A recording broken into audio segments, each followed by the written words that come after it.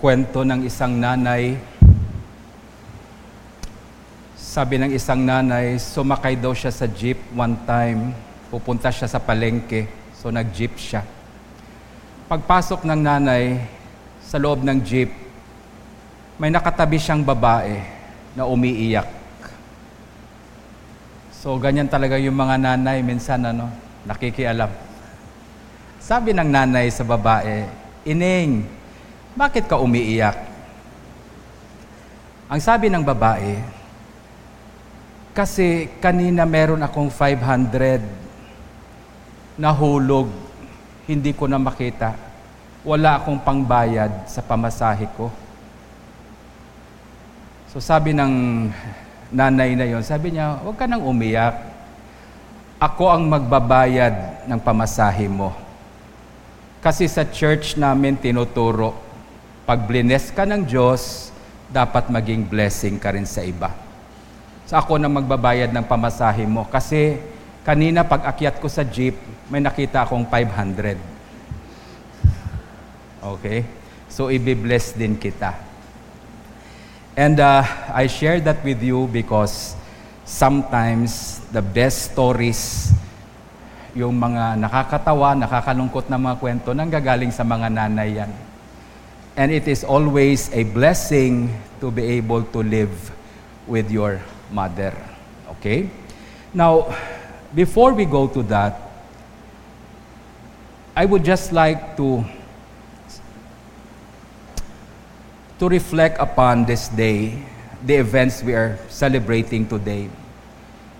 I believe this is not an accident that our topic today is about love.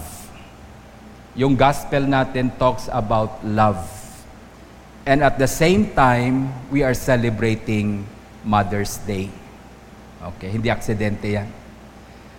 And in our gospel today, ang tinuturo sa atin ng ating Panginoon, that sincere obedience can only come from true love.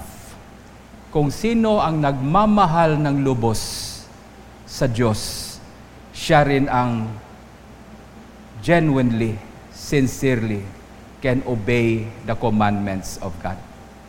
Amen? And what is the commandment of God to us?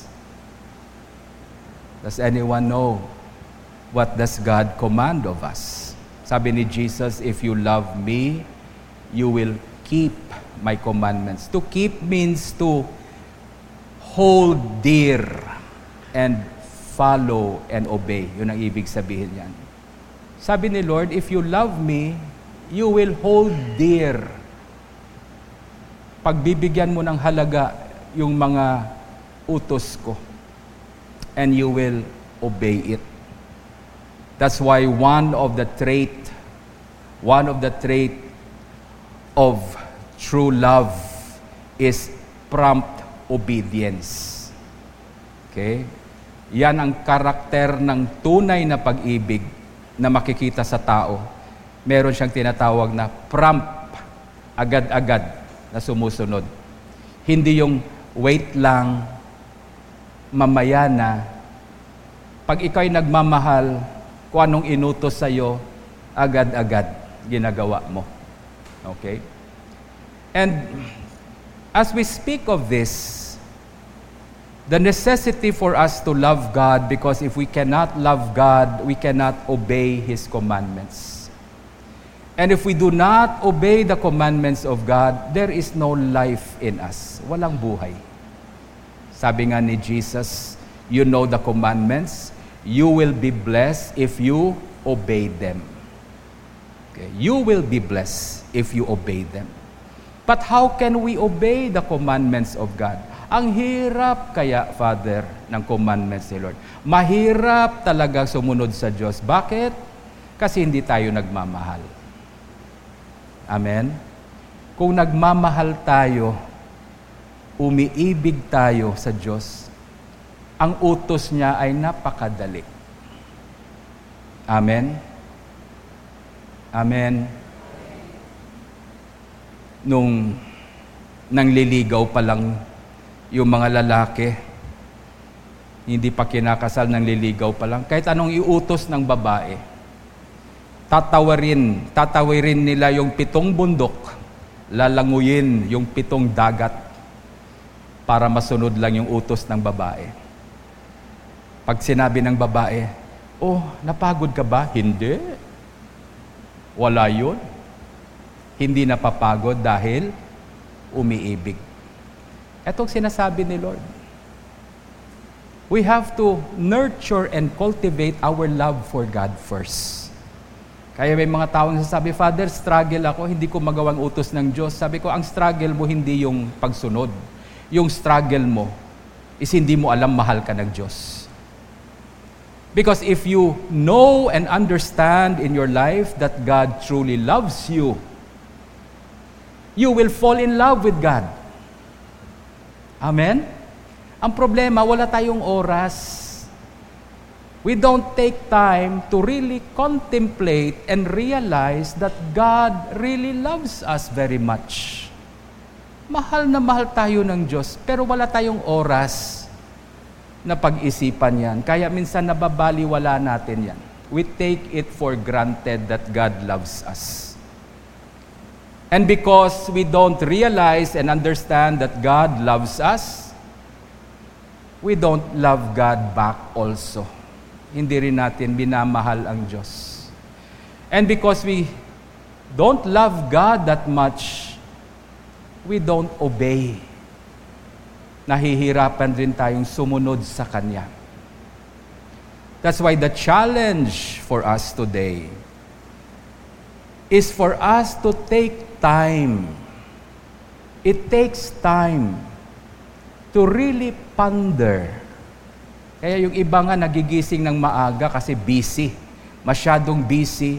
They take time. Pinuputol nila yung length ng tulog nila, iniiksian nila yung tulog nila, so they can have time to just think of how much God loves them. Because the more you realize, the more you understand how much God loves you, you fall in love with God also. Mas lalo kang nai-in-love sa Diyos. And it is the genuine love that you have for God that will cause you to obey God sincerely in your heart. Sabi nga nila, ang kailangan ng Diyos sa atin ay obedience. Kaya sabi niya, if you love me, you will obey me. That is the sign of your love for God, your obedience, not our compliance. Amen? There is a greater sin than disobedience. Disobedience is a sin. Pero merong isang kasalanan na mas malubha sa disobedience. And what is that sin? The sin of compliance. Sumusunod ka sa Diyos, hindi dahil mahal mo siya. Sumusunod ka lang dahil nakikinabang ka sa Kanya. Kaya pag yung inuutos ng Diyos sa'yo, sumasang-ayon sa gusto mo, okay. Pero pag yung utos ng Diyos ay hindi mo gusto, at dahil nakikinabang ka lang sa Diyos, wala ka namang pagmamahal sa Kanya, hindi mo sinusunod. Yan ang compliance. It looks like you're obeying, but you are obeying not from a heart that truly loves God, but from a heart that only wants to take from God. Nakikinabang lang. Hindi naman tunay na nagmamahal. So, my dear brothers, my sisters, I want you to understand today that love is not just a character of God. Love is not just an attitude of God.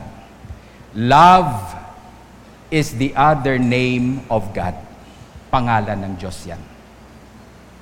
So let me repeat that para maintindihan natin. Love is not just an attitude of God. Love is not just a character of God. Love is the other name of God. That is who God is. He is love. Amen? And today, as we celebrate Mother's Day, we have to understand that a mother is a good picture of love.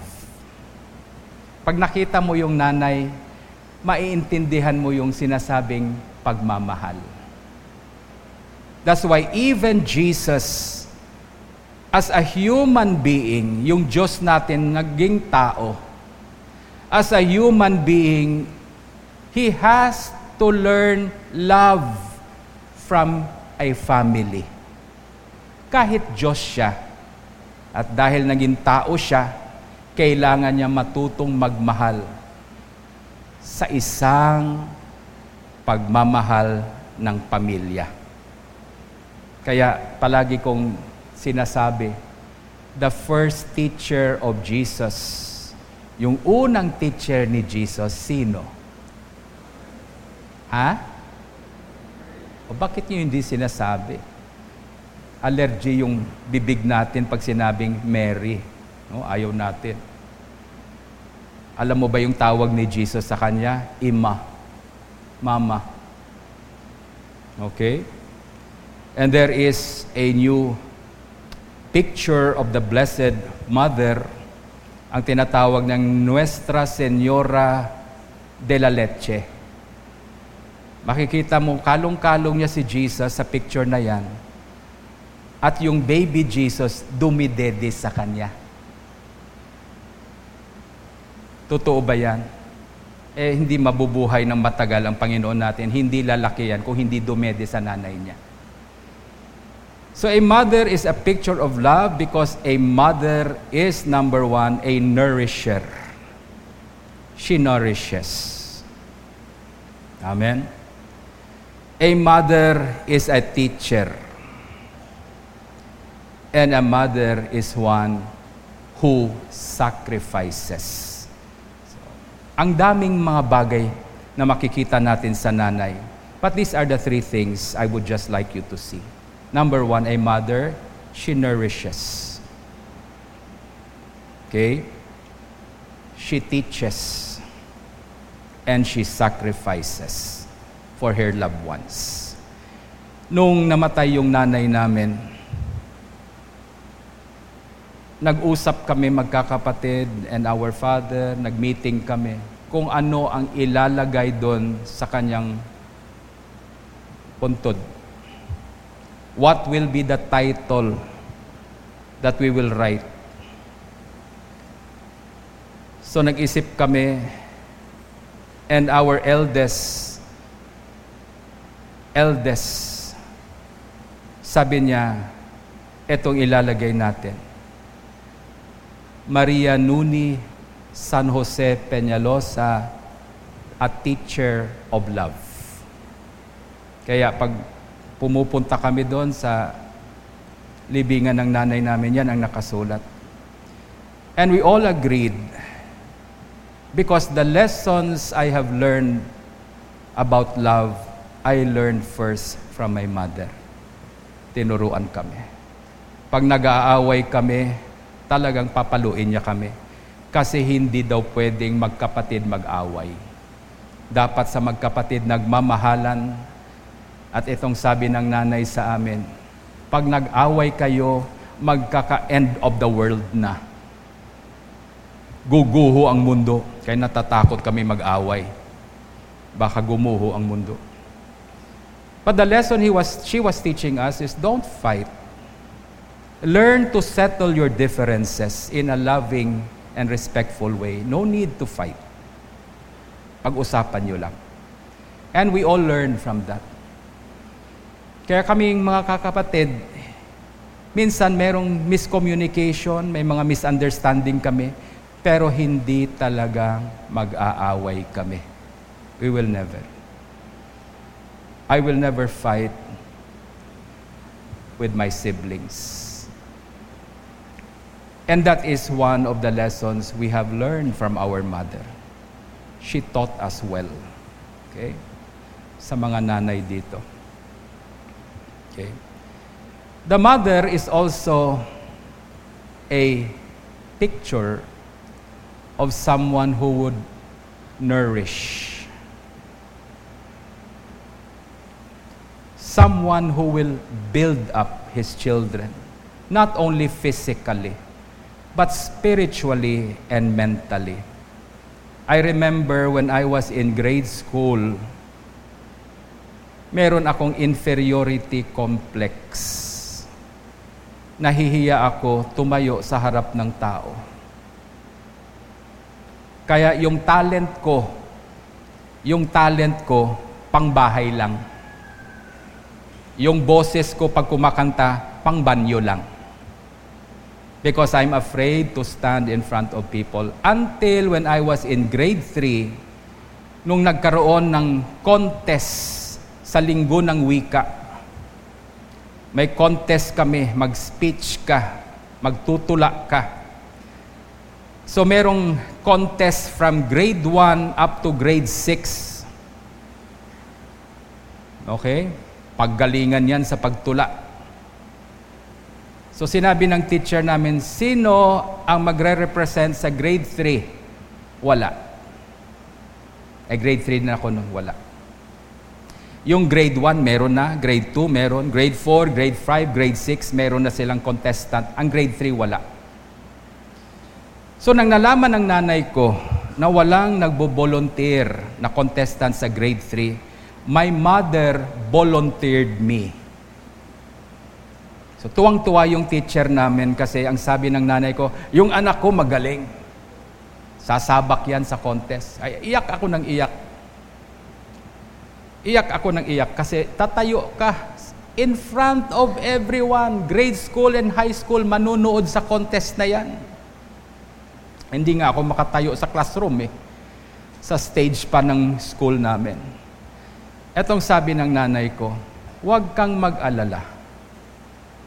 Tutulungan kita.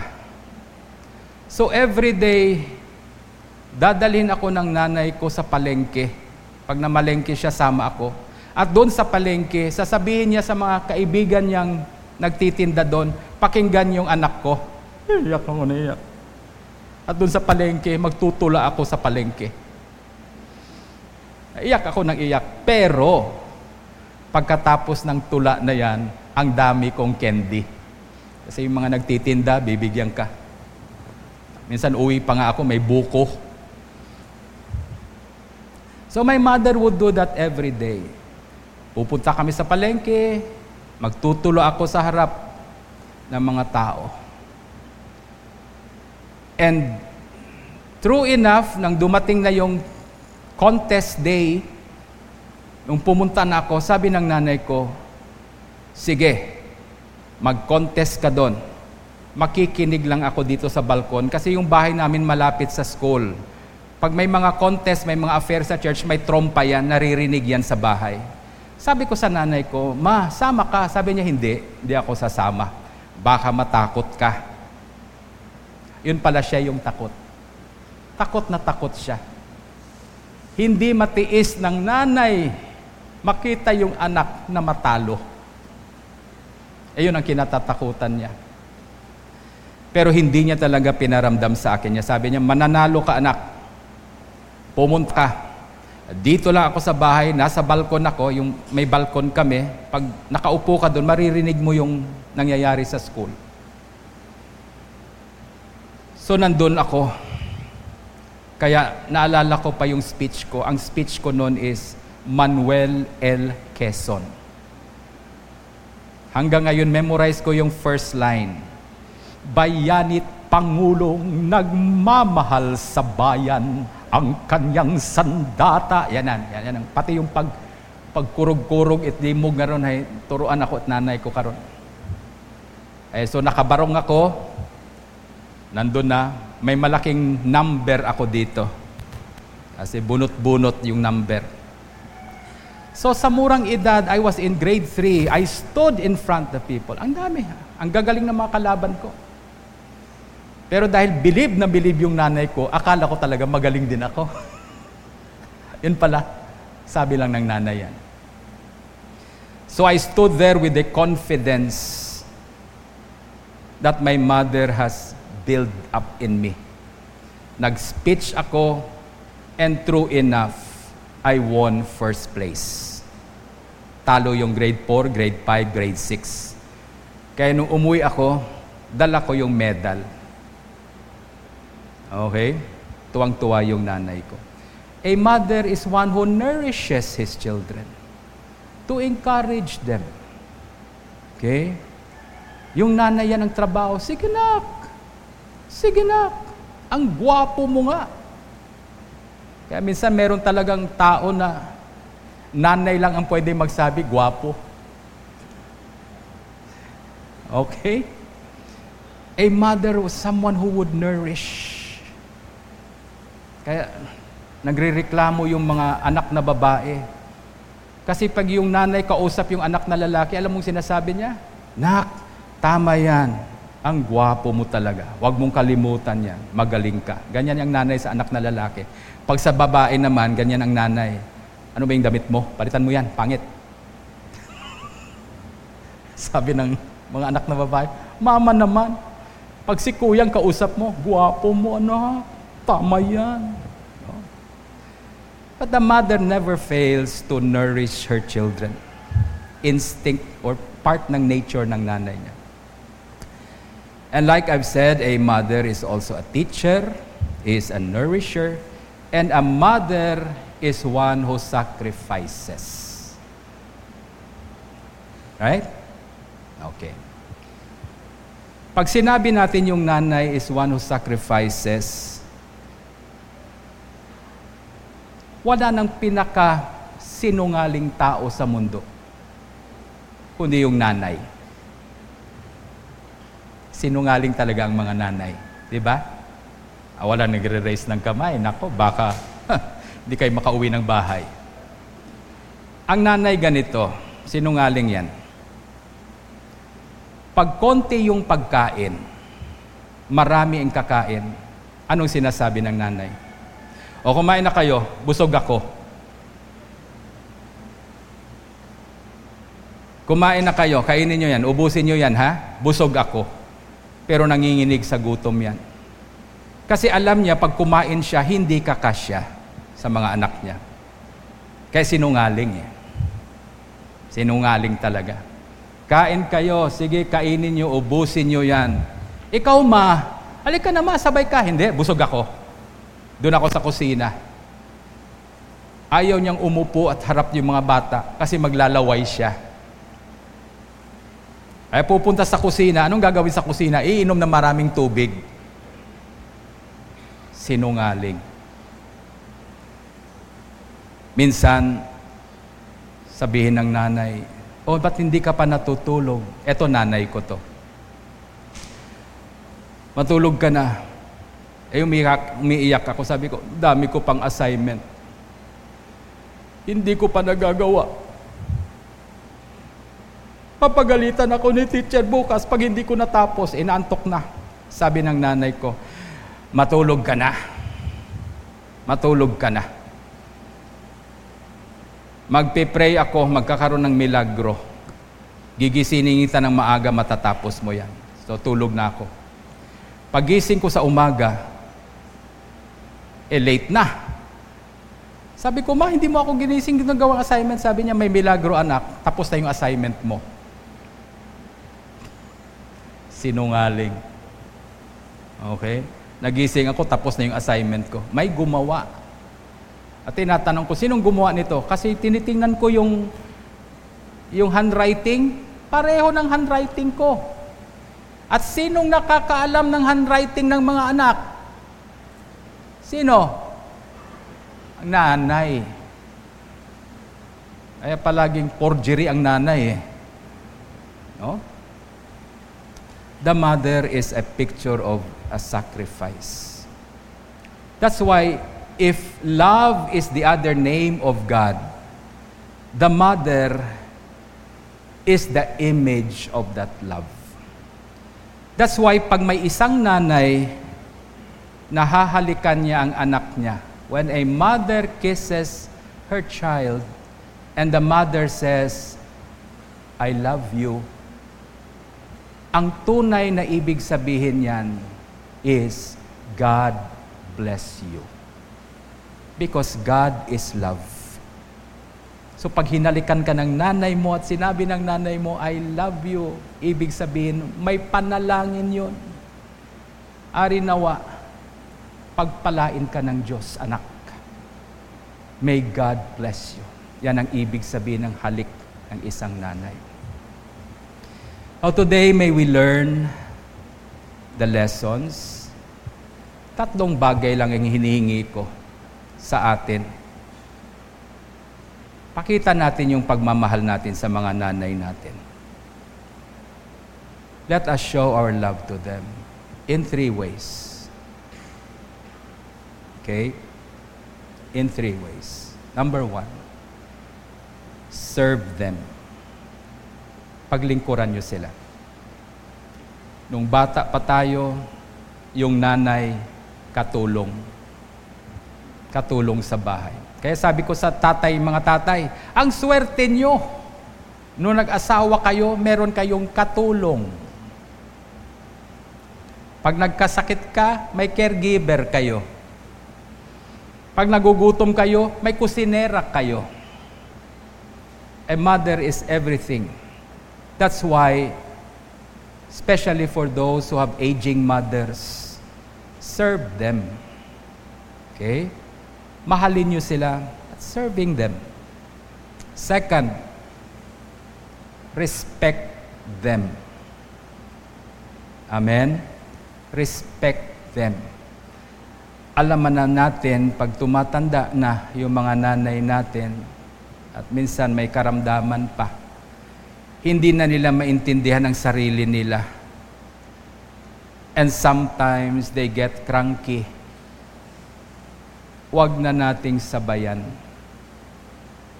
Okay? Respect them. Honor them. Kaya yung 10 Commandments, ang utos ng Diyos, na-notice ninyo, the 10 Commandments, who can memorize the 10 Commandments? O kaya minsan nabe-break natin yung commandments, hindi natin alam eh. Hindi natin memorize. The 10 Commandments, the first 4 commandments is about God. Diba?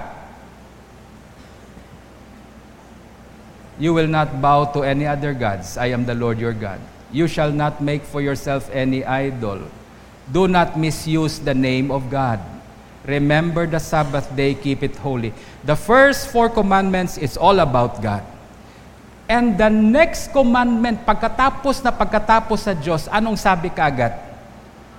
Honor your father and your mother. Yun kaagad. Pagkatapos ng Diyos, nanay, tatay kaagad. Okay? So respetuhin yung mga nanay. Mahalin sila by serving them and honoring and respecting them. Itong araw, sabi ko, walang nanay na maghuhugas ng pinggan. Walang nanay na maglalaba. Walang nanay na maglilinis ng bahay. Pero bukas, marami siyang trabaho. Okay? Dami niyang trabaho bukas. Walang tutulong sa kanya. Love your mothers by serving them, honoring and respecting them. Number 3, and the most important of all, and I end here. Dito ako magtatapos. Give your mother assurance. The best na pwede mong maibigay sa nanay mo, eto. Sabihin mo, galing sa puso mo, sabihin mo sa nanay mo, Ma, Nay, huwag kang mag-alala. Hindi kita pababayaan. That's the best gift you can give to your mother. Nay, huwag kang mag-alala. Hindi kita pababayaan. Say that with your heart. that's the best gift you can give your mother on Mother's Day. Amen. Please stand.